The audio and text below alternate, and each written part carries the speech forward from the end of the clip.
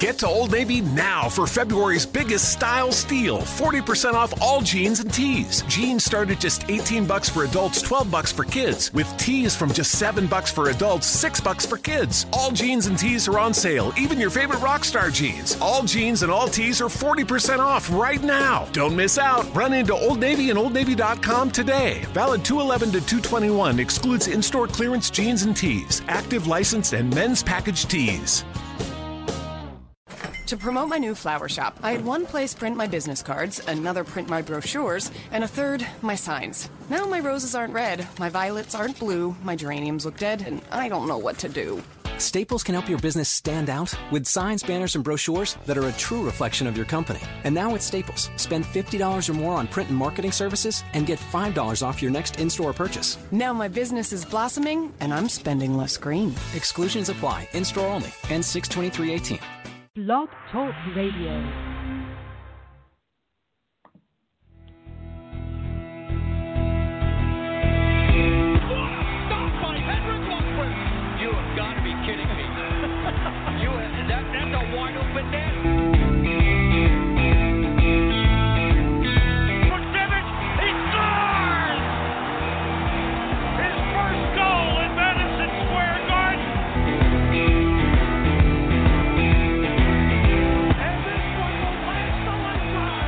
You are listening to the Tilted Ice Podcast, powered by Forever Blue Shirts.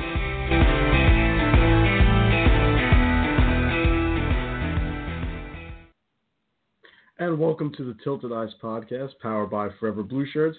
As always, I'm Russell Hartman, and joining me shortly will be Forever Blue Shirts Editor-in-Chief Zach Chigger, as he will be my co-host this week once again. The Stanley Cup playoffs have ended, and we have a brand new champion in the Washington Capitals. Their first Stanley Cup franchise, their first Stanley Cup in franchise history. 44 years Capitals fans waited, so congratulations to them. It was a spectacular playoffs, even though our boys weren't in it. We missed the blue shirts in the playoffs, but there was a lot of action, great matchups, and I want to extend a congratulations to the Vegas Golden Knights as well. Most successful expansion team in the history of the four major sports. No one could have predicted that they would make the Stanley Cup final. No one predicted they would make the playoffs, and some reporters didn't even think they'd win 10 games by Christmas. So a crown achievement for the Vegas Golden Knights. I'm sure they'll be back there eventually.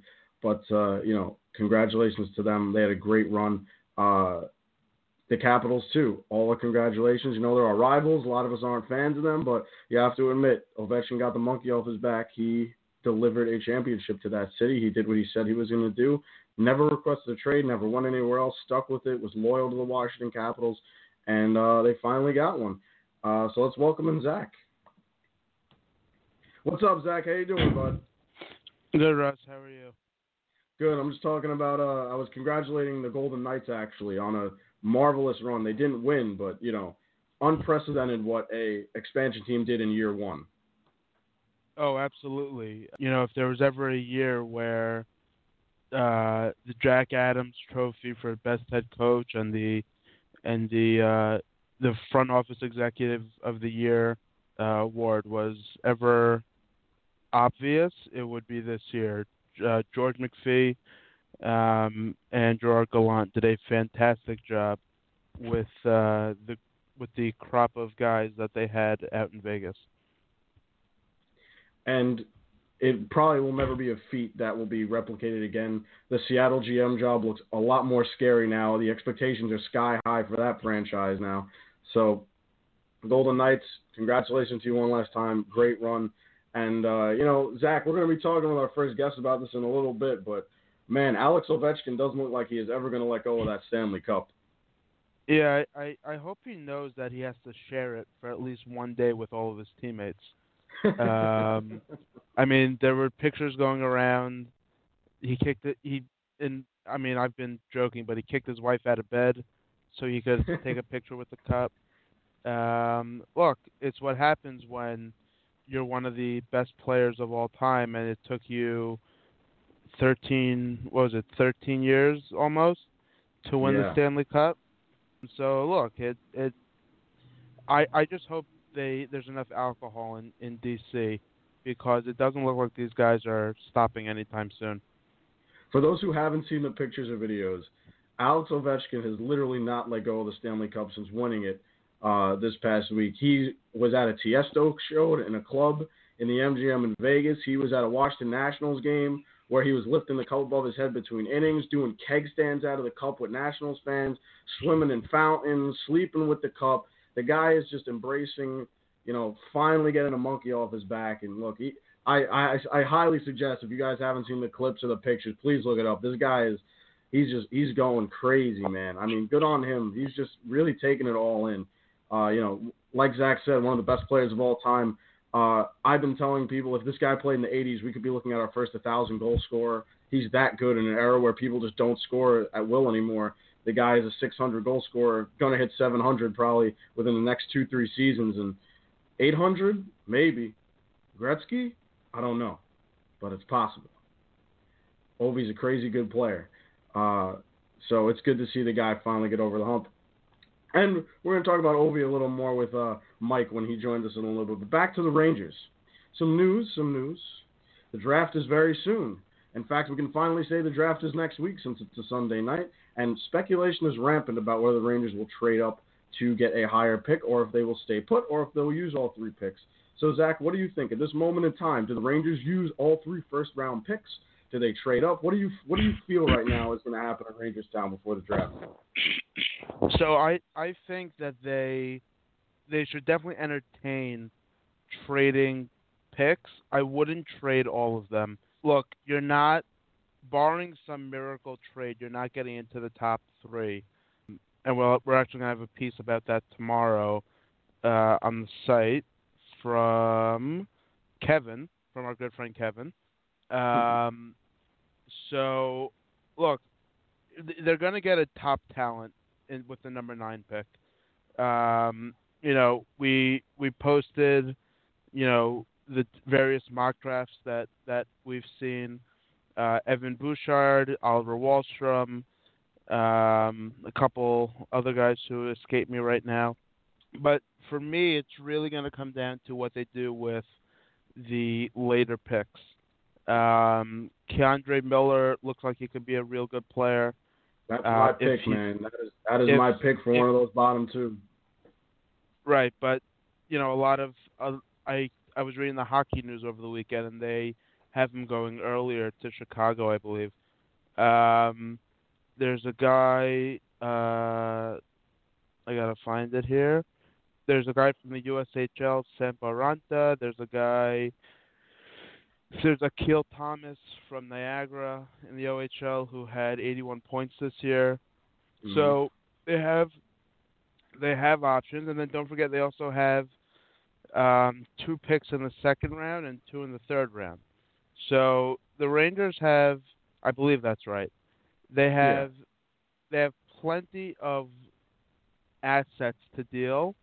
The question for me, for Jeff Gorton, will be, you're not getting into the top 3, so do you mortgage away your second and third round picks to get a second, middle, to get another, first round pick either this year or next year?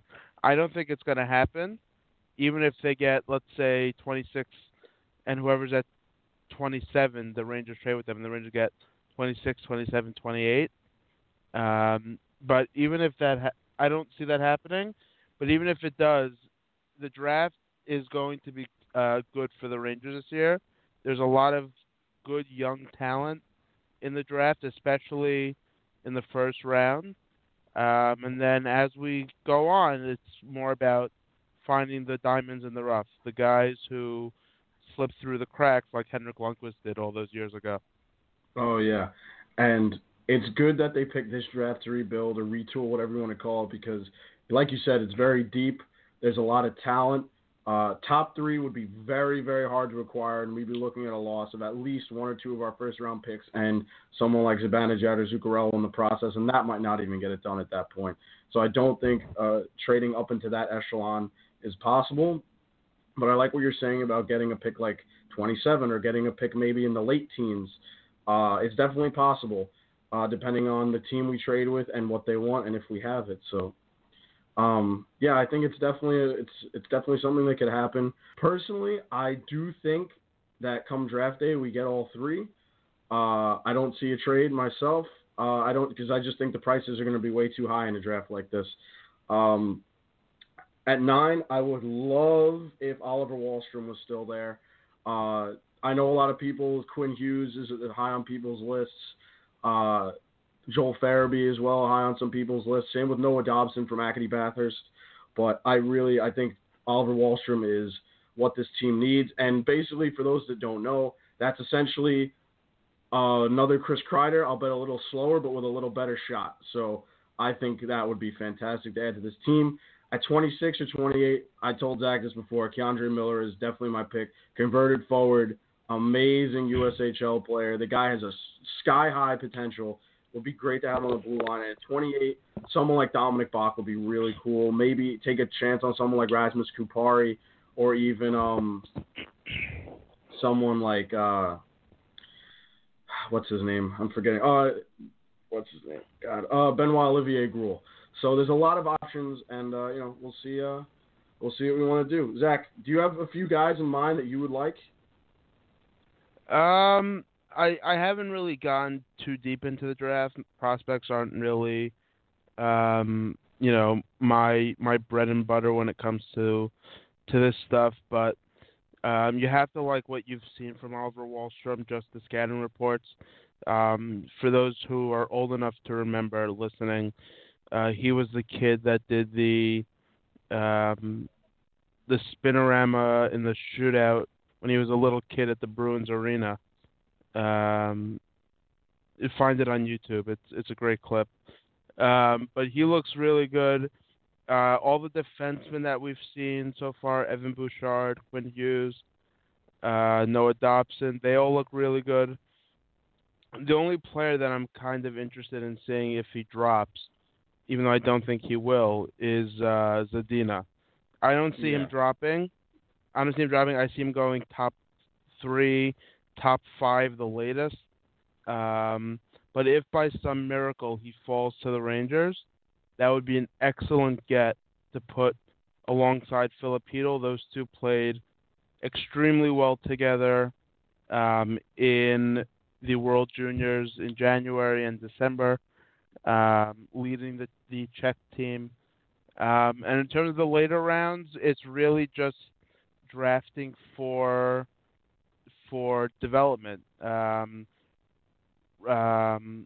Merkley, what's his first name? Ryan Merkley looks a wild card. So Ryan Merkley looks okay. There are a few other guys who I don't have their names off the top of my head. But this is about finding those prospects that you think can be, with proper development, can be impact players in the next 2 or 3 years. So you're not drafting this year. There's no, John Tavares, Sidney Crosby, Connor McDavid in the cards for the Rangers at the number 9 or number 26 pick. So it's really about just finding the guys who you think can help the team in the long run. Exactly. And we'll see what happens. We'll see. Yeah. And we will also have another episode after the draft where we will do our best to get the draft analyst, Mr. Steve Cornianos, back to talk to you guys about whatever the Rangers end up doing. And now, the Tilted Ice podcast welcomes back from the Experience Hockey Talk, Mr. Michael Lindenbaum. Mike, welcome back to the show. How does it feel that your Washington Capitals are now the Stanley Cup champions? First off, thanks for having me back. And secondly, it feels pretty good. I was actually, just to throw it out there, so you remember seeing that sea of mass of people outside the Capital One Arena for Game 5? Mm-hmm. I was amongst those people. And you know me, I don't drink, but I was covered in beer regardless after the game was there. Actually, when Eller scored the game winner, that's when the beer started flying all over the place.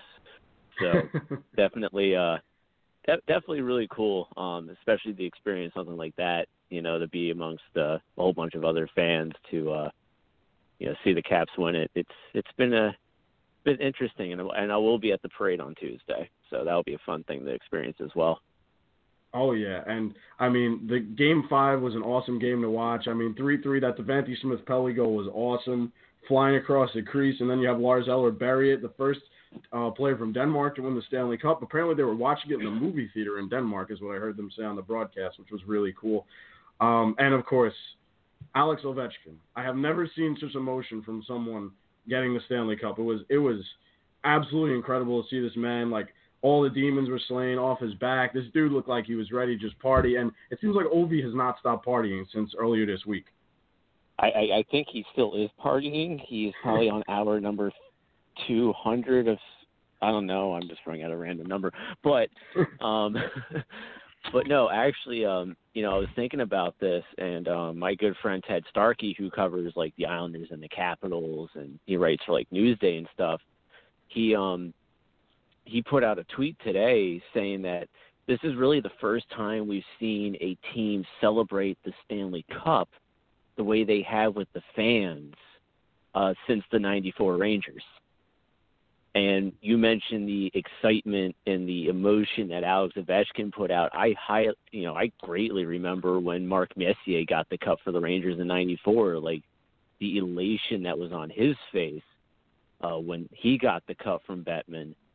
So, it's kind of cool that, you really kind of see a lot of guys subdued more often when they get the cup on TV, but now you have Ovechkin and his personality taking over, and it's a very interesting social media follow right now on that one. Yeah, that's probably been the best part, because I saw someone tweeted today also, I forget which reporter it was here in New York, but someone said, thank God they didn't have social media back in the 90s, because it would have been all heck would have broken loose. But back to the Capitals. So you saw a lot of guys step up who you wouldn't normally, consider to be the clutch guys. Obviously, DSP, Tom Wilson had a great playoffs. Both of those guys are free agents. Restricted free agents. And I believe Devante Smith-Pelly is arbitration eligible, and I believe Tom Wilson is not. Okay, so those two guys, Wilson they're going to bring back, but you got Alex Chiasson and Jay Beagle up front. Now, Beagle is older. Cool stat that he's won ECHL, AHL, and now the Stanley Cup trophies. But what do you do with those guys? Because I don't remember Chiasson doing much in the playoffs. Beagle's just that steady bottom six forward that you know what you're getting every night. So I'm going to start with Wilson, work my way down to Chiasson. So Wilson, yeah, they're going to re-sign him. I can see him getting maybe, a good maybe 3 to 5 year deal, which he should get on that one. Then going on the Devante Smith-Pelly, you got to keep in mind the guy had 7 goals in the regular season and then had 7 big goals in the playoffs. You don't want to overpay for him, but he's definitely a guy that should come back to Washington at the right price and for maybe the right amount of years. I would say maybe no more than 3 years. If you do 2 years, maybe say no more than $1.5 million, for the duration of the entire contract. Alex Chiasson, he actually did have a good playoffs. If you remember, actually in Game 6 against Pittsburgh, he was actually the one who scored the first goal for the Capitals, even though it went into a 1-1 tie going into overtime that Kuznetsov won. Chiasson was the one who got the Capitals on the board for that one. And he did more of the little things that were right. He didn't play a lot in the playoffs either, especially when, Backstrom became healthy again and stuff like that. Chiasson, maybe you can let him walk, or maybe you can give him another 1-year contract at the league minimum. You got to see. And then for Jay Beagle, that's the tough one, because you have a young kid in Chandler Stevenson who can easily become the new fourth-line center. that can also play second-line wing with Backstrom and Oshie. But you also have these young kids like Nathan Walker and Shane Gersich and Riley Barber who are in the pipeline for the Washington Capitals who you want to give an opportunity to. I honestly wouldn't be surprised if Chason doesn't come back because of that reason and Jay Beagle doesn't come back for that reason. But at the same time, it's also very premature to try to look into that stuff right now, especially the fact that everyone kind of knows that Philip Grubauer will most likely get traded during the offseason, most likely at the draft. And you got to see what's going to happen with John Carlson, too. So it's a little premature right now. And from what I was just reading Elliot Friedman's 31 Thoughts today before coming on. And the one thing, and it comes up to Barry Trotz. Barry Trotz is a free agent after July 1. And it sounds like there's not going to be any contract negotiations until at least after Tuesday, which is when the parade is happening. So we may have a better idea sometime after Tuesday about what may happen with certain guys who are going to hit free agency, whether restricted or unrestricted. Now, Mike, in your gut, do you think that John Carlson is wearing a Washington Capitals jersey next season? I don't want to go to my default answer when everyone asks me if the Caps are going to win games in the playoffs, but but I got to go to it, and the answer to that is we'll see. Would I like him to stay in a Caps uniform? Yeah. But you also got to put into a couple factors. Now that he has a Stanley Cup, what's he going to be looking for? Is he going to be wanting to look for stability for not just him as a player, but for his family, who have been established here in the D.C. area, or is he going to look for money? So if he's going to look for the money, I see him potentially not being in a Washington Capitals uniform. But if he's going to be looking for the stability for him and his family, I can see him, maybe working something out to remain a Washington Capital. So it really depends on, what John Carlson wants, and especially now that he has a cup. If he didn't win, a different perspective on things. But now that he's won a cup, it changes the perspective yet again of what he may be thinking in regards to what he would want to do as a free agent, or if he wants to hit free agency. So go ahead, Zach. So next for me would be just sticking with the off season here. So the Caps obviously have the last pick in the first round. Which I don't even think they have the pick. Oh, they don't? I don't. I don't think they do. I think it was part of one of those trades that they did. Oh, here, I have it here. Yeah, they don't. They do have a first round. They pick in the second round or the second or third round. No, so I'm on Cap Friendly now. They have a first, and they have Florida's second, but not their own. So because they traded their own second away for the Kevin Shattenkirk trade. Okay, so we were talking about this before you came on for the Rangers' perspective. Rangers with 2 picks in the last 5 of the first round. So who are you looking at for the Capitals with that late first round pick? Honestly, I haven't really looked at anything draft wise. I've been, we've been just kind of riding this wave with the Stanley Cup, and if they weren't in the finals, I probably would have taken a quicker look at, or at least some type of look, but I honestly haven't looked at it. But one thing to keep in mind is that there's quite a few teams out there. The Islanders are one of them. Carolina is another one. And there's a few others that are looking for goaltenders. And Philip Grubauer is going to get traded. So maybe the Caps, and I mentioned this a little bit earlier, Philip Grubauer is most likely going to get dealt at the draft. And if he gets dealt at the draft, I could see the Capitals picking up an earlier first-round pick. And that's where maybe a guy, if he's still available, like a Brady Tkachuk, may be available. But you also got to take a look at, what's available, because my dad, who loves looking at the stuff for draft, he was saying that once you get around the 13th, 14th pick in this draft, it's going to kind of drop a little bit from who the top guys are to who else is out there. So it becomes kind of like, okay, you have your list, who's available and what do you want to fill?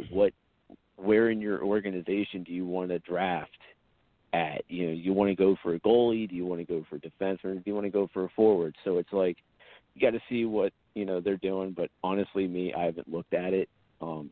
I know with TXHT we're about to film or do our season finale soon, so we're not even going to cover the draft on our end of things. So that's another reason probably why I haven't looked at it. But yeah, it's something honestly I haven't really thought about because the Caps won the cup and Russell, this for a fact. You know how long I've been kind of pushing myself on the show and how much I need a break at the same time because I'm essentially a one-man operation over here on TXHT. So. Yeah. And here's hoping that you will get those credentials that you deserve, hopefully within the next season. We already know I ain't getting the credentials, but we are going to be doing we're doing the season finale sometime this week. May actually film it at the parade on Tuesday. Yeah. But I can tell you right now, some of the big changes that are going to happen, and I'll say it again on my show, but we're moving the show from Saturdays at 11 a.m. to Wednesday nights at 8 p.m. Okay. That's the number one change that we're making. Over the summer, I'm also going to be working on getting new technology so that way we can simulcast not just on Twitch but also on Facebook at the same time. And I've been doing research off and on for that, but now that we're going into our off season, I can really take the time to really research this stuff and actually do test runs. Mm-hmm. And the other thing that we're working on is, and when I say we, I do have a couple people who do help me with certain little things. We're going to open up a website over the summer, or have it open up in time for September. And on there, I'm already talking to a couple people, and you guys are more than welcome to do it because we just don't cover the Caps on my show, and you guys know that. And that we're going to try to bring in a few writers to post up, a couple blogs here or there on the website, so we have more than just the TXHT show. Great. So it's all good news. So yeah, if you want to do a Rangers blog or article every once in a while on TXHT, you guys are more than welcome to do it. I'm talking to one guy, and I just told him, it's like, I know you're a Canucks fan, you don't like writing about the Canucks, but it wouldn't hurt to have, and I'm a big supporter of the NWHL. We're actually credentialed by the NWHL. I'm going to try to see what I can do about maybe getting a few NWHL writers as well to get them on, put that on the TXHT site once we open it up, because we can't utilize Patreon as an actual website. It just doesn't work that way. It doesn't work. So, and we knew that going into it, but it gave us something to at least work with this season because we had to go through a transition faster than we wanted to go into. So, hooray. So you mentioned Philip Grubauer possibly getting traded. Now, if I'm correct, it's not a possibility. It's not a possibility. The writing is on the freaking wall on this one. You got because keep in mind, you have Phoenix Copley and Hershey, who's essentially the third-string goaltender for the Caps. You got Vitek Vanacek. You got Ilya Samsonov coming over next season. That's exactly what I was going to ask about. And the Capitals do so well in drafting goaltenders.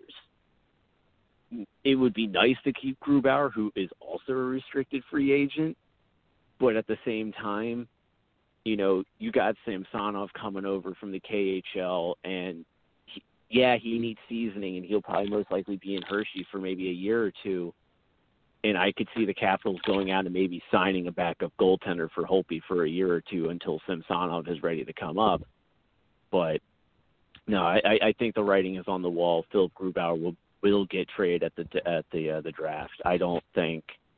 I would be very surprised, just like how I was very surprised when Vegas didn't select him in the expansion draft like we all thought they were going to do.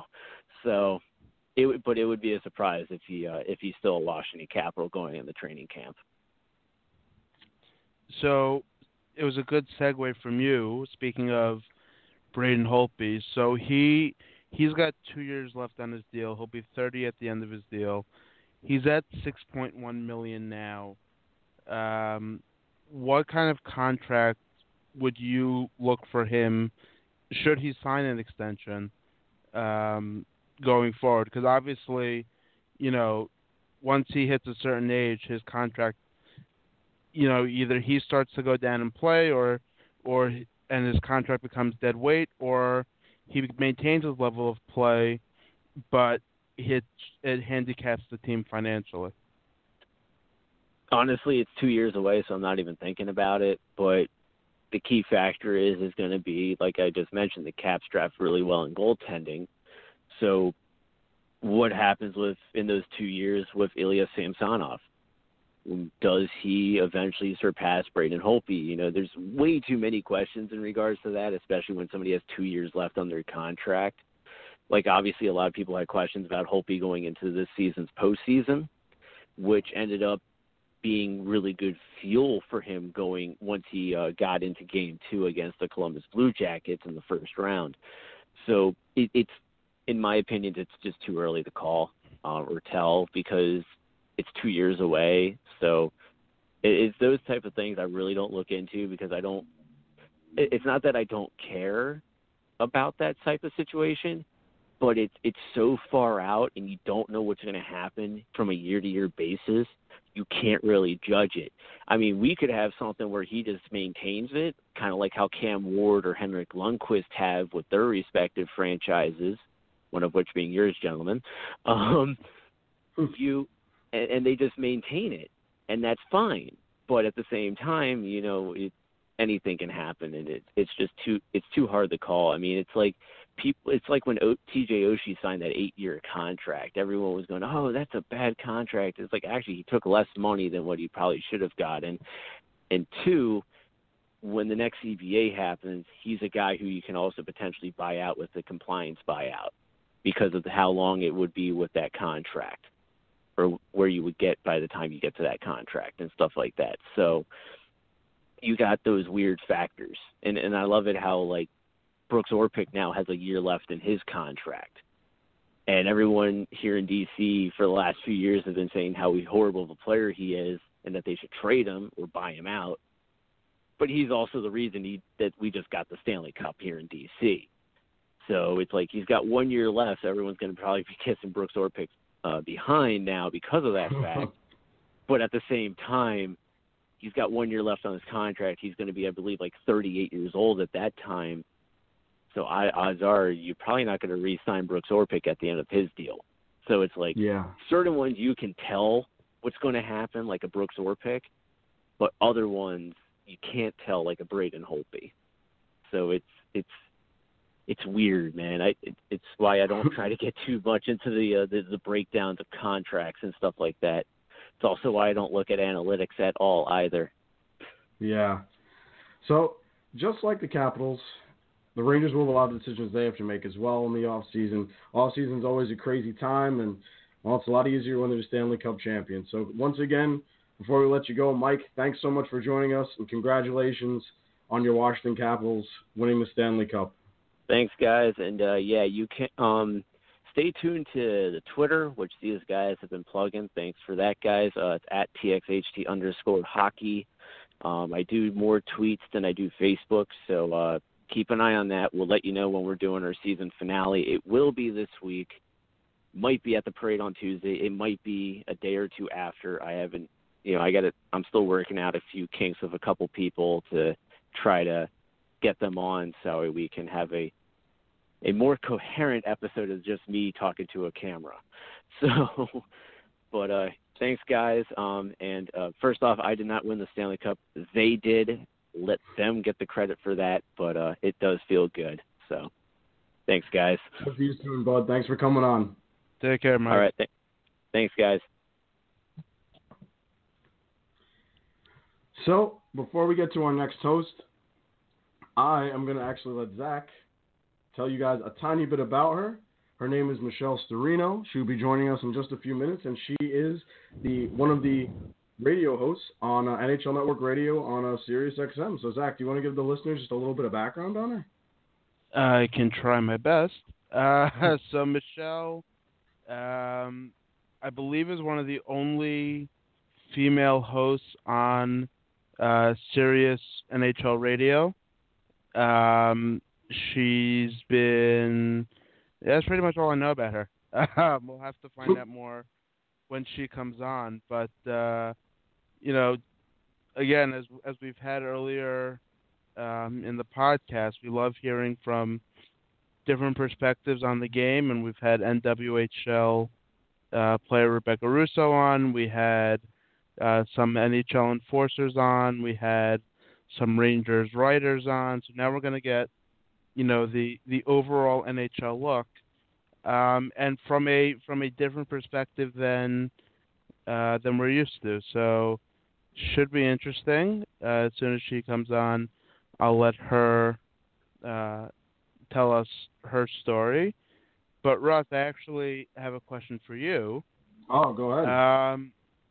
So we look at the Rangers going into next season. So you have a bunch of these 13th forward type guys, Paul Carey, and I have to pull up the team depth chart here because I've been so out of the Rangers now for the last couple months because they missed the playoffs. You got Paul Carey, you have Bolesky, who's in the minors. You have Peter Holland, who has a year left. You have Bunieves is in the minors. You have all these guys who, if needed, could be called up or could make the opening night lineup. But there's no reason to bring back all of them or to just sign them for bridge deals just to keep them around. So how would you go and look to make the most of those assets? Okay, well, I don't think Paul Carey comes back. I'm not too sure about Peter Holland. I'm not sure what his contract situation is, but if his contract is over, I don't think he'll be back either. Peter Holland is on his last year of his deal. Last year, okay. I think Bunieves gets a full-time job with the club next season. I think he will perform. From what we saw in his fourth-line role this season, he was actually pretty solid. So I think that the Rangers could open next season. It'll be kind of shocking, and it's going to be a very big change from normal.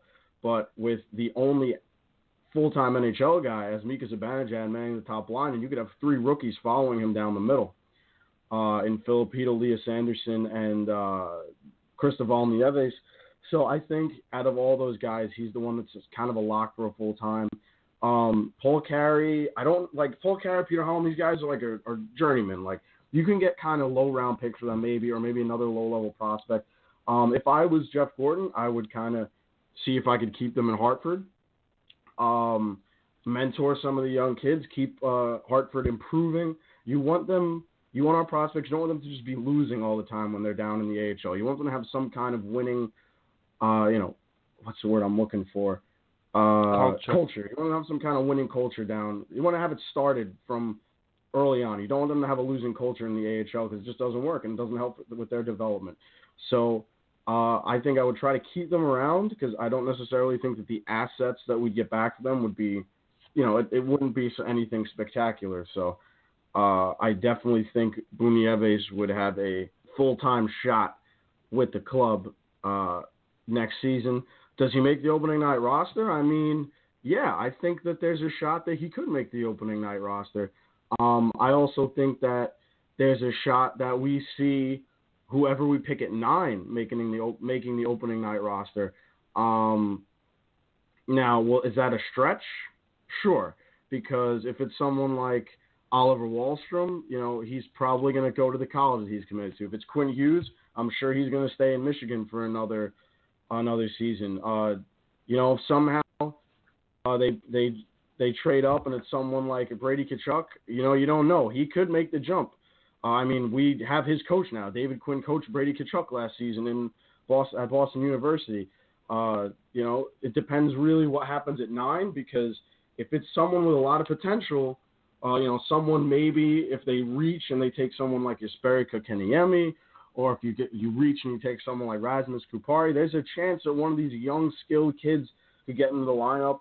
We hear Evan Bouchard's name a lot, and a lot of analysts say he's the most NHL ready of the defensemen. If the Rangers don't want to pass up on his booming shot and his physical play, I don't see why he couldn't play bottom pair, maybe even second pair next season with how, I mean, sure, he's young, and sure, I think he'd definitely make some mistakes right off the bat, but to have a kid like that in your lineup with so much potential, it wouldn't hurt.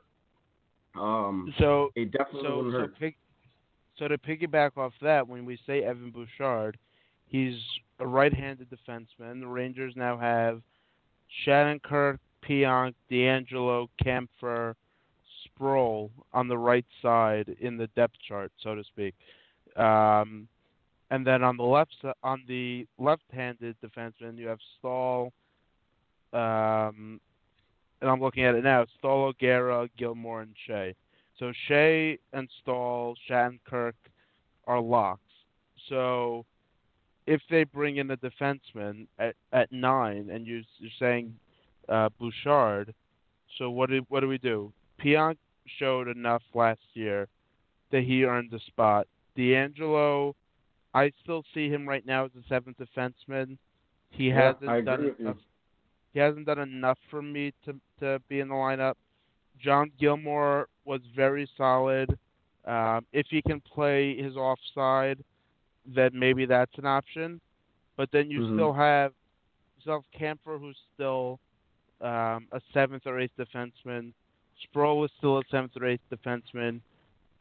O'Gara could still use some seasoning in the minors. And you also still have Brendan Smith and his $3.5 million wasting away in Hartford. So the Rangers' defense next year, as much as they have youth, they have a lot of it's a lot of interesting decisions they have to make. Because aside from Shattenkirk and Stahl, if Smith isn't up here, their whole defense will be 25 years or younger. Like I said, we're going through a retool. Our defense will be the biggest question mark going forward into the next season. I think your default top pair next season is Brady Shea and Kevin Shattenkirk. It's crazy to say, but who would have predicted that would be our most veteran pair a year ago? But that's what we're going into next season with Brady Shea and Kevin Shattenkirk as our top 2 D-men. Kevin Shattenkirk will be 100% healthy after sustaining injury in training camp last season and trying to play through it. Brady Shea, he had a rough season. I've seen some people calling for him to be traded. Please, that is not the answer. Brady Shea is a spectacular defenseman. I think he's going to grow into a really, really good player, and it would be a mistake to get rid of him just because of one off season. Remember, defensemen have a bigger learning curve in the league than forwards do. They have a lot more responsibility. Give Brady Shea some time. I think he's going to be a really, really good defenseman. If he's not a 1-2, he will definitely be a 3-4 in this league. You're looking at Neil Pionk. It will definitely be up. The kid showed a lot of poise just from preseason and all the way up into his call-up. He improved in the AHL, and, he definitely deserves to have every shot at this team. John Gilmore, like Zach said, is offside. I think he deserves every shot. And if someone like Quinn Hughes, someone like Evan Bouchard, Noah Dobson, if they really want to make the jump, because remember, they're young where it would be they'd have to go back to juniors or stay in the NHL, they will definitely get a shot. And we will jump back to this topic in a little bit. And right now, I would like to welcome from NHL Network Radio, Michelle Storino to the Tilted Ice Podcast. Michelle, how are you? Hi, good, thank you. How are you? Great, thanks for coming on the show. We really appreciate it. Thanks for having me. Yeah, thanks so much. So, Michelle, I actually had a very interesting question for you when I was reading an interview you did a little while ago. You were a reporter for the Brampton Battalion, correct? Yes. So, junior hockey. We talk a lot about prospects here on the show. We talk a lot about those kinds of leagues, but a lot of our listeners and a lot of our fans don't really know too much about junior hockey and how crazy the scene of junior hockey can be in Canada. So my question to you is just how much is Canadian Major Junior, how crazy do the fans go for that? How much, how are the stadiums? How is the vibe about Canadian Major Junior hockey up there? Okay. Well, to be honest, it's more of I would say in terms of the popularity and I guess the level of craziness that you want to kind of compare it to would be mostly in the smaller towns. So I live in the Greater Toronto area, so I noticed that a lot of the teams that were, in and around the Toronto area didn't get as much attention because this is a Leaf town. Like no matter, Toronto is just Leaf City. They don't really care about anything else. And that unfortunately also transforms and just transpires into junior hockey. But every other, I would say literally every other market, like across Canada and across Ontario, really small town, basically you can have rinks anywhere from 4,000 to 9,000 people just filled every single home game, and it does get pretty rowdy.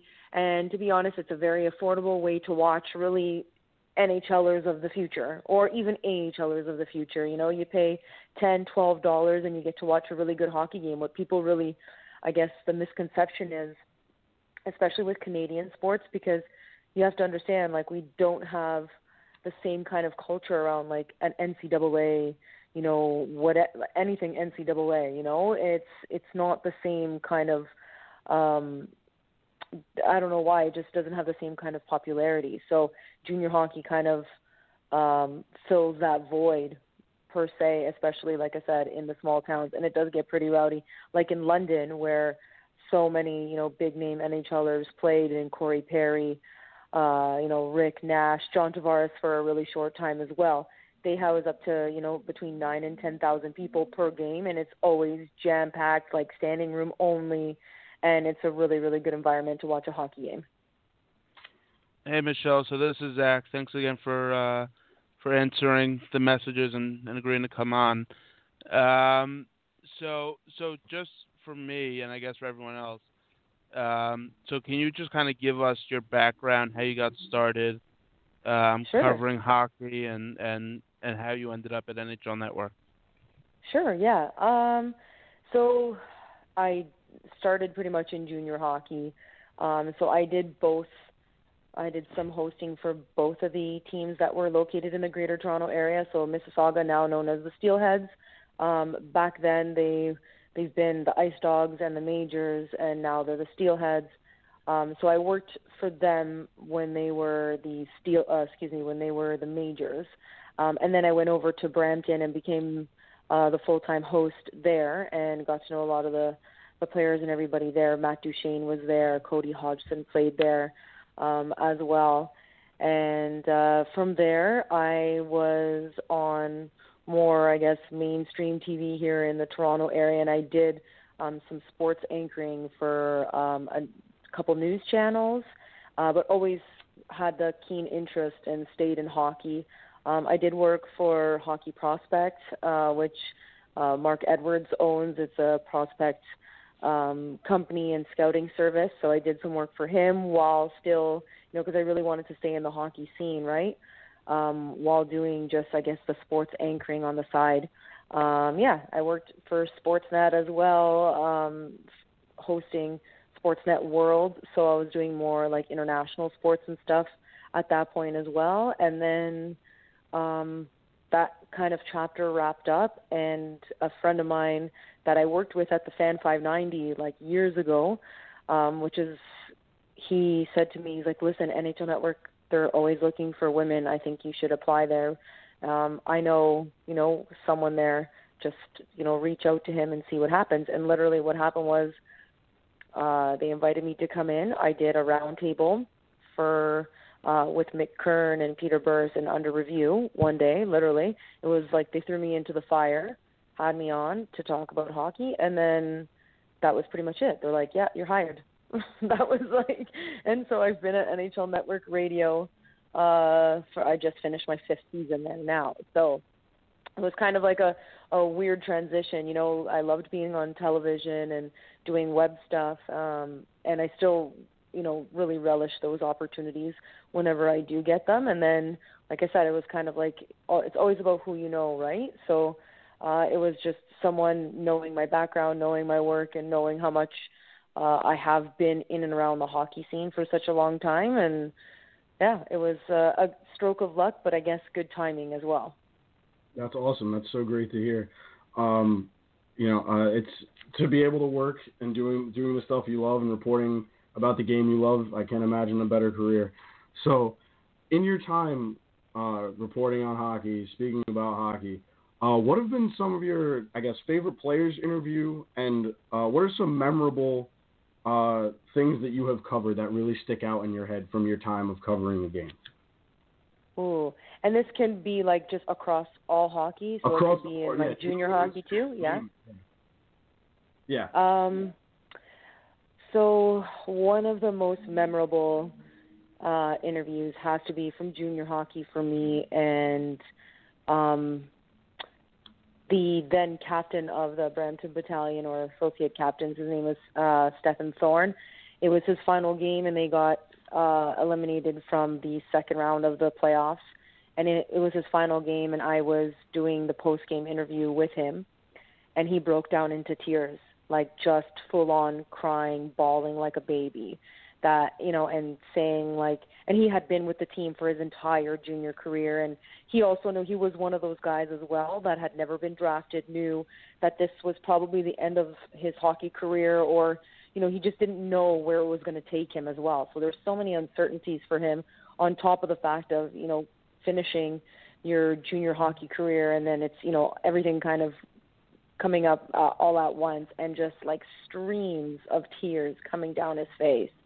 It was such an emotional interview, and how many times do we see hockey players really just try to keep it in all the time and be all the, be so, prim and proper and not really show, that kind of emotion, except for, of course, TJ Oshie the other night, right? But to me, that was it was kind of, that's what it reminded me of when I saw that TJ Oshie interview. I was like, oh, it was so hard for me to keep a straight face myself, so that really was a really, hearing him speak about his dad. Yeah, right? And it was the same thing. This young man's professing, his gratitude towards the coaching staff and everybody he's ever played with. It was just it was heart-wrenching. So that was, to me, a pretty cool interview. In terms of personalities in this league, I think we don't show them enough. But there's some really funny guys in the NHL. Oh my gosh, there are some really, really funny guys. And I think a lot of the time too is that they open up a bit more once you talk about the things that they like. So my interview with Ryan Reeves, it will always stick out. And I've had a follow-up interview with him where I ask some of the same silly questions, and he has to give me new answers too. So I like playing games with a lot of the guys that throughout the season. And Patrick Berglund is hilarious too, of the St. Louis Blues. Just hilarious. He's got this really dry wit about him, and it's very unassuming. You don't really think much, and how many people actually talk to Patrick Berglund. So but I mean, I think those two interviews really stuck out to me in terms of just cool personalities in the NHL. So just to piggyback off of that, you mentioned how guys around hockey are proper and very respectful of everything around them. So a lot has come out, with the NBA ending this week and the Stanley Cup, obviously, the comparisons on social media about how hockey is a we sport and basketball and some of the other sports are more of a me sport. Why do you think that is, and why do you think it's so ingrained in hockey players to not be bigger than the team? It starts from the grassroots, 100%, because I mean, you're told from day one, it's always a team game. Even when you're doing drills and you're doing suicides on the ice or whatever, and you're doing lines and stuff. I mean, you're only as good as the slowest player or whatever. It's just ingrained at a really, really young age. Plus, think about, I think, just the amount of effort that it takes to get to play hockey. Right? Everything's pretty expensive in terms of, getting ice time, the equipment, all that kind of stuff. And then just the effort that goes into it. You play how many times a week, plus you practice so many times a week, and it's always at varying times. And you really do need like an entire little village in order to cooperate in order to play, So it's like you need your support from your family and then, your hockey family as well in order to get everything together. And, it also stems from, too, think about how many times, so-and-so's getting a ride from so-and-so's parents. And you know what I mean? I just feel like there's this family mentality about hockey because of just how you play it in general, and then of course what they teach you from the grassroots, and it's so inclusive of everybody that's pretty much why that happens. Do I feel that we could still have some individuality in it? Absolutely. I think what PK Subban does and what he's been able to do for the sport has been phenomenal, and I think we could really use a few more PK Subbans. It's okay to show that personality and to garner a little bit more attention for yourself, as long as it never detracts from what you do on the ice with your team. I just feel like there is a way that there can be that balance, and there are only a few players that try to explore that balance. So it's great you say that, because I think one of those players that embodies that, especially the last few days, has been Alexander Ovechkin. The guy has not let go of the Stanley Cup since winning it this week, and I was wondering if you had ever had the chance to speak to Ovechkin, because the guy seems like he's a ridiculous personality. Actually, I haven't had a chance to speak with him too. A couple other people have asked me that since they ended up winning and everyone's like loving everything he's doing. They really guard him during the regular season, right? So what happens is when you do talk to him, especially pregame, which for me, I like to talk to guys at pregame, because postgame they're only going to talk about game stuff, and they'll end up being in scrums and whatever. And when I want to talk to guys and I want to get that personality out, it's usually in a one-on-one format, and you try to do so either like on practice days or whatever. It's just, really tough. So with Ovi as well, what they do is they always end up scrumming him. And in an area like Toronto, in which there's always, twice as much media, if not 3 times as much media, than anywhere else in the NHL, they even, pretty much put him how they or display him, so to speak, how they do with Barry Trotz, where, they have the banner set up in the hallway and then he stands and like 40 people surround him with microphones. That's the only problem with, being in and around Toronto, is that you do always get that influx of media all the time. So go ahead. So if it's all right with you, Michelle, let's pivot back to the NHL off season. So sure. So now the draft is coming up in a couple weeks.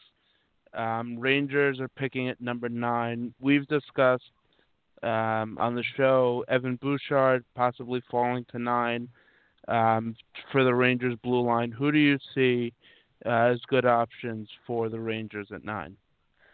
Oh my, this is super specific for me. To be honest, I'm not 100% sure, and I'm wondering too, do they keep all their picks because they do have that influx of picks coming up? I don't know, because I've been reading just like so many different lists of how pretty much 3 to 10 are going to go, and there's just so many different avenues, and obviously you can only do what is done before you, I guess, right? So if guys are actually there at the spots that they should be there at, to be honest, I didn't even know it was going to be this kind of wide open, because I don't even, a lot of lists don't even have a guy like Filip Zadina going 3rd. I'm not sure about you guys and what you discussed in terms of that as well. So to me, like, I don't even know what prospects are going to go where after 3. So I don't really want to make a call either with that. So, but that's all I'll say about that. Where did you guys have, I guess, your 3, 4, and 5? Because to me, that's really interesting as well. And that's obviously, once you get past like 3, 4, and 5, it's going to get even more interesting, because I think it's basically a whole bunch of options all together out. Oh yeah. Like that could be that could I go. mean, personally, right? I think the top three is definitely decided. I think Rasmus Dahlin and Evgeny Svechnikov should just have their jerseys, their respective Buffalo Sabres and Carolina Hurricanes jerseys already. Montreal is kind of a wild card, but I think they'll ultimately end up picking Philip Zadina with the third pick. You think so? I've been seeing a lot of people saying Brady Tkachuk. A lot of people thinking that he's which would be such a Marc Bergevin move to do. But see, that's why I think maybe it'll shift, because it does totally seem like a Marc Bergevin move to get the bigger guy. But I mean, ultimately, I feel like the scouts should be like, hey, Mark, Zadina, skill, high-end skill, please take that in the end. But no, I think that's it's something I've seen discussed as well. So yeah, it's definitely Zach. What do you foresee? I mean, it's kind of open-ended. Yeah, so I mean, look, I've kind of been focusing on the Rangers because, I'm a Ranger fan, but Dahlin and Svechnikov obviously 1-2. I also think they take Zadina. I hope, Michelle, that you're right and he falls a little bit, because Russell and I talked minutes before you came on that if Zadina falls to the Rangers at 9, he already has a relationship with Philip Hedl from playing together at the junior tournament. So that would be a great center wing combo of two young guys. But other than that, I haven't really given it much thought. There's been talk about one of the NHL.com writers, let's see if I can get his name right, Jesperi Kotkaniemi, as a potential pick for the Rangers, but that was the only place I saw it. But I think that for the Rangers, it's going to be more about, like you said, what's available, because. Well, and it's funny that you say that too about Jesperi, just because even a guy like Craig Button has him going 5th. Like, I was trying to see where everybody has everything. I feel like it's truly a toss-up after, like, to me, 3 and 4. I think Zadina should go 3rd as well, but I'm just saying I feel like it's a complete toss-up because, like I said, Craig Button had him going at like 5 or 6, so he wouldn't even make it to 9 when the Rangers chose anyway. So I kind of feel like that's what kind of makes it interesting too, is that it's a complete crapshoot, which makes things a lot more fun, I think, come the 23rd, 24th, or 22nd, 23rd for the draft. Right. So, Michelle, you're based in the Toronto area. A few years ago, when Austin Matthews was the number 1 overall pick there, previously the Maple Leafs were having kind of a rough time about it for a few years. Seemed like they were kind of middle of the road. But with Austin Matthews, it seems there's been this re-energization of the Leafs up there in Toronto. As someone who sees it firsthand, just how much has Leafs Nation kind of changed the past few years since the acquisition of Austin Matthews? Like, how do you see fans just in the streets or in the Air Canada Center? Like, how's the vibe there since that whole thing happened? So the interesting part was that, before the Austin Matthews experiment, I guess you want to call it, or the draft, no one really knew Leaf players. And I know that sounds really weird, but they could walk around and you're thinking to yourself, well, this is supposed to be the hockey mecca, right? Well, literally, these guys would walk around, like even the ACC, in their suit, whatever, and a lot of people wouldn't really recognize some of these players.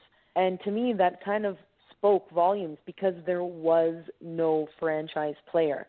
It was Mike Babcock was the face of the team.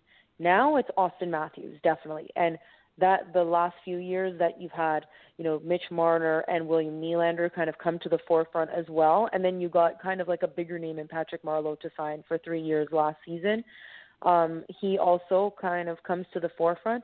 But I'm telling you, prior to Austin Matthews, I remember, just quick story, I remember going to the ACC for a morning skate one day before a game, and then I decided to hit a Starbucks afterwards, and it was pretty much just like right down like how the ACC is. It's all enclosed, so you can take the train in there, and like you never have to go outside. So it's like tunnels and everything, right? And then so I'm basically still attached to the ACC in one of these tunnels, grabbing myself a Starbucks, and I start talking to one of the athletic trainers for the Toronto Maple Leafs. We're chit-chatting, and Brooks Laich walks by us, waves, "Hey, Matt, hey, Michelle, how's it going?" No one even knew who he was. No one looked twice at Brooks Laich.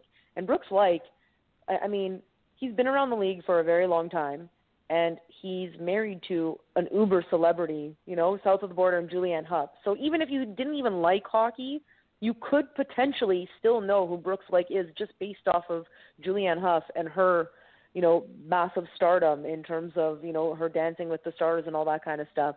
And the fact that they're on TMZ and all that kind of media. So that's when it really hit home that, wow, this team really has no face to a franchise. They kind of, all these players are kind of, living the dream of playing for the Toronto Maple Leafs without ever being noticed. It was insane. So that's how things have changed over the past few years with this influx of young talent. And especially it's because it has also come with success. And that's the major thing, is that when the team is winning, there's a buzz. When they're not and they're building or there's nothing, there's people, they pay attention and they're still always going to be there. It's just the buzz isn't there in the city. So speaking of the Leafs, I'm looking at their team chart on Cap Friendly. So William Nylander is a restricted free agent, but the Leafs have Plekanec, Bozak, Komarov, Moore, Van Riemsdyk, all UFAs.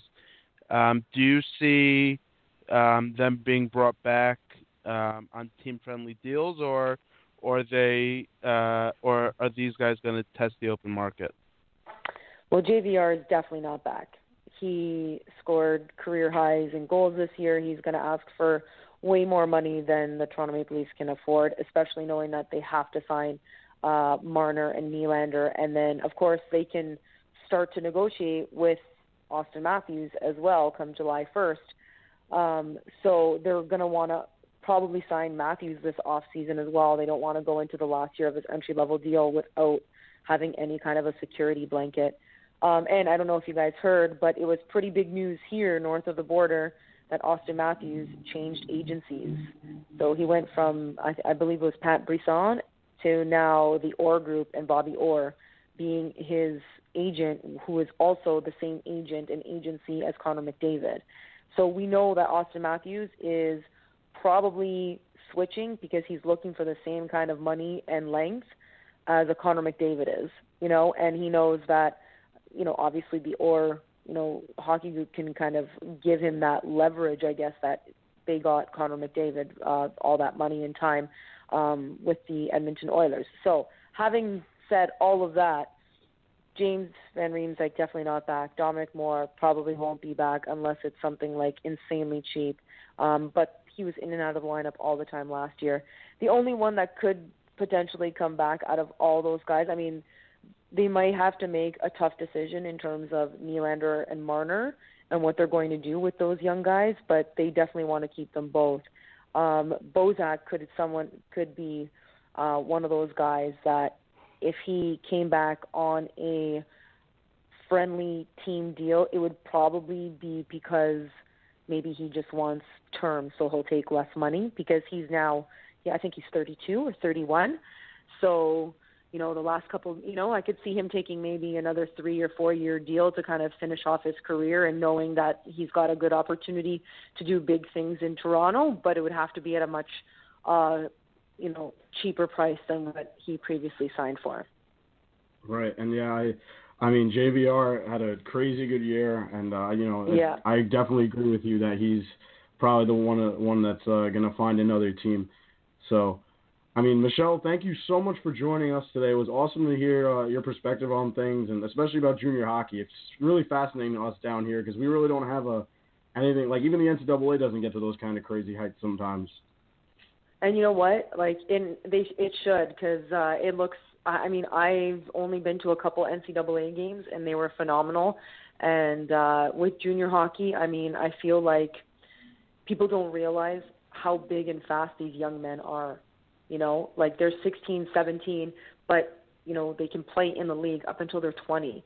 So you don't really realize, like, I think you just pass them off as like, oh, whatever. But these guys are faster, stronger than ever, which is why, you know, think about the demographic of the NHL and how much younger it's gotten over the last, you know, 3 to 5 years.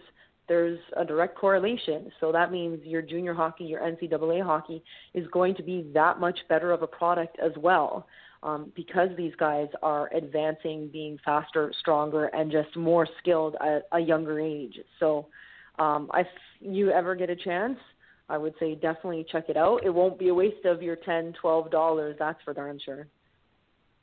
That's awesome. So, yeah, thank you so much, Michelle. We appreciate your time. Thank you for coming on the show. No problem. Have a good night, guys. You too. Have Thanks, a good night. Michelle. So, Zach, 2 guests today, 2 different perspectives. Someone from Toronto, someone from Washington, 2 other big markets in the NHL. I just think it's really interesting that we get people like that on the show to just give people a different perspective once in a while, and I really liked having them both on today. Yeah, I'm happy that Mike kind of toned down his rubbing it in that the Caps won the cup.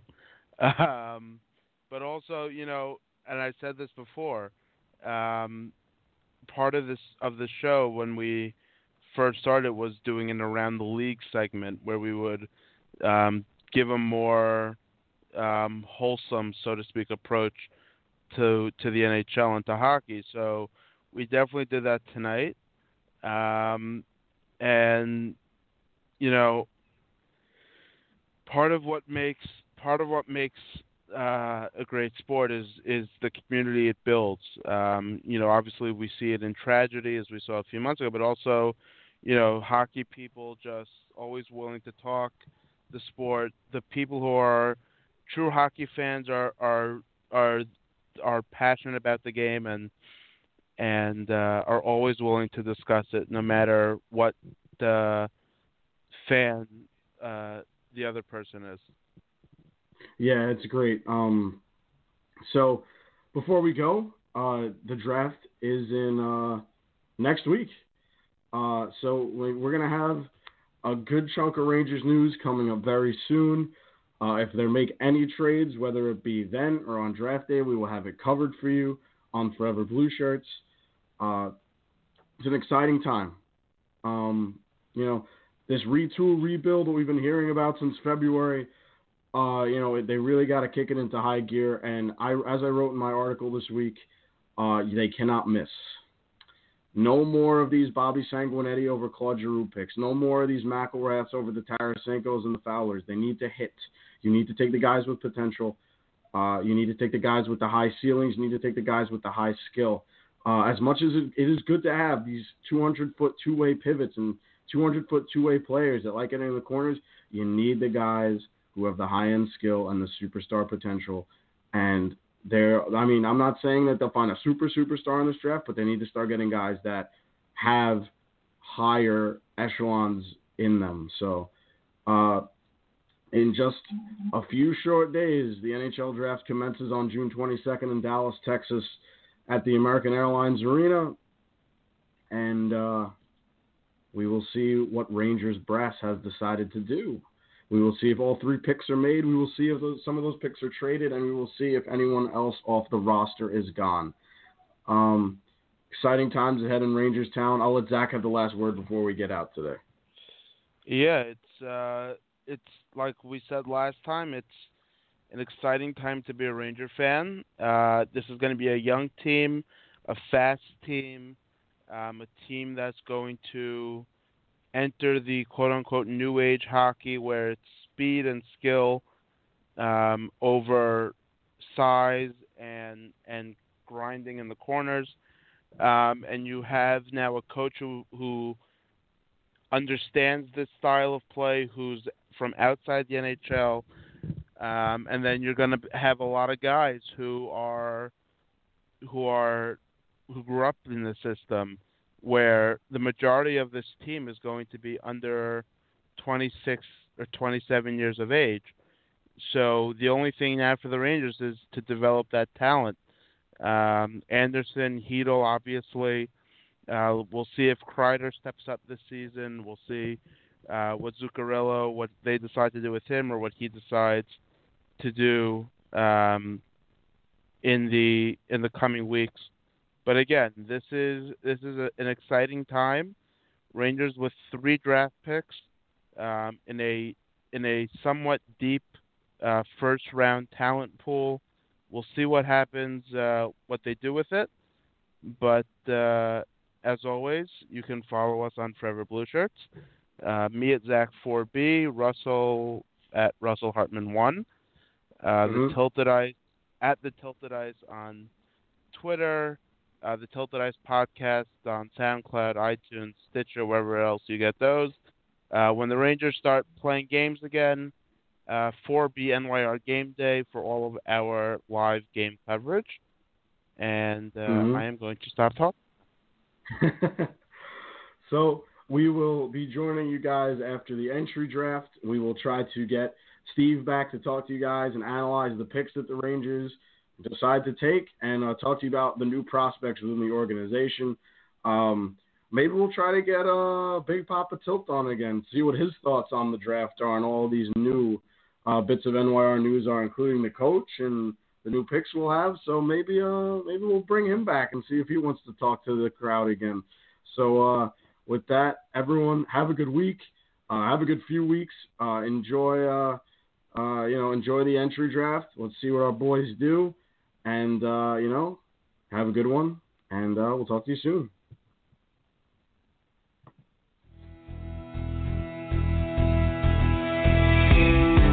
Thanks for listening. You can listen to this episode and more on iTunes, TuneIn Radio, and Stitcher. You can also listen to us on Blog Talk Radio as well as SoundCloud. Visit us on foreverblueshirts.com. You can also read us on Yardbarker as well as Apple News.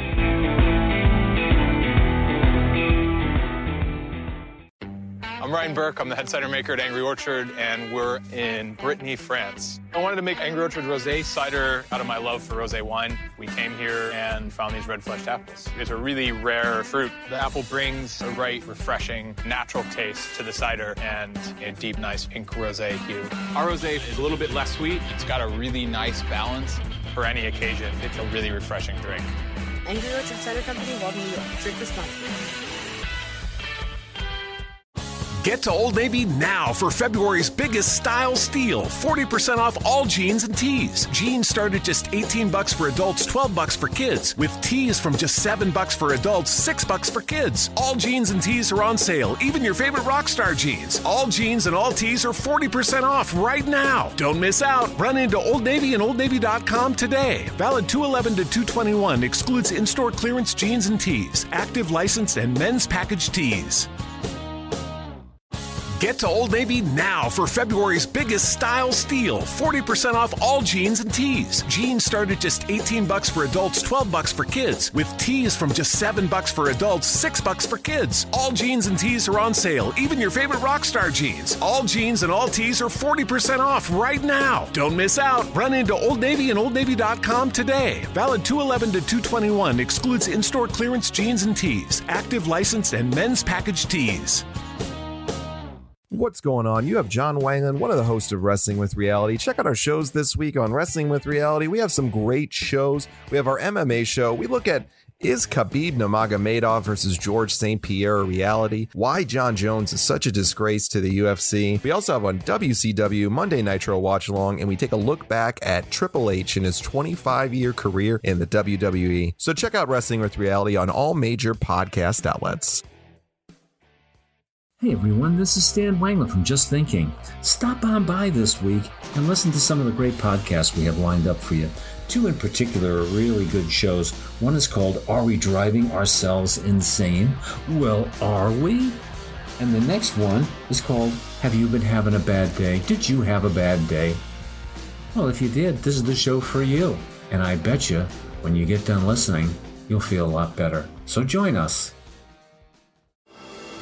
Business with personality. That's the idea that launched London's business newspaper, City AM, 15 years ago. And it's the same idea that inspired our new daily podcast, The City View, where you'll find me, City AM editor Christian May, interviewing the most well-known, influential and colourful figures from business, politics and finance. The City View from City AM, with a new episode every morning. It's the perfect start to your working day.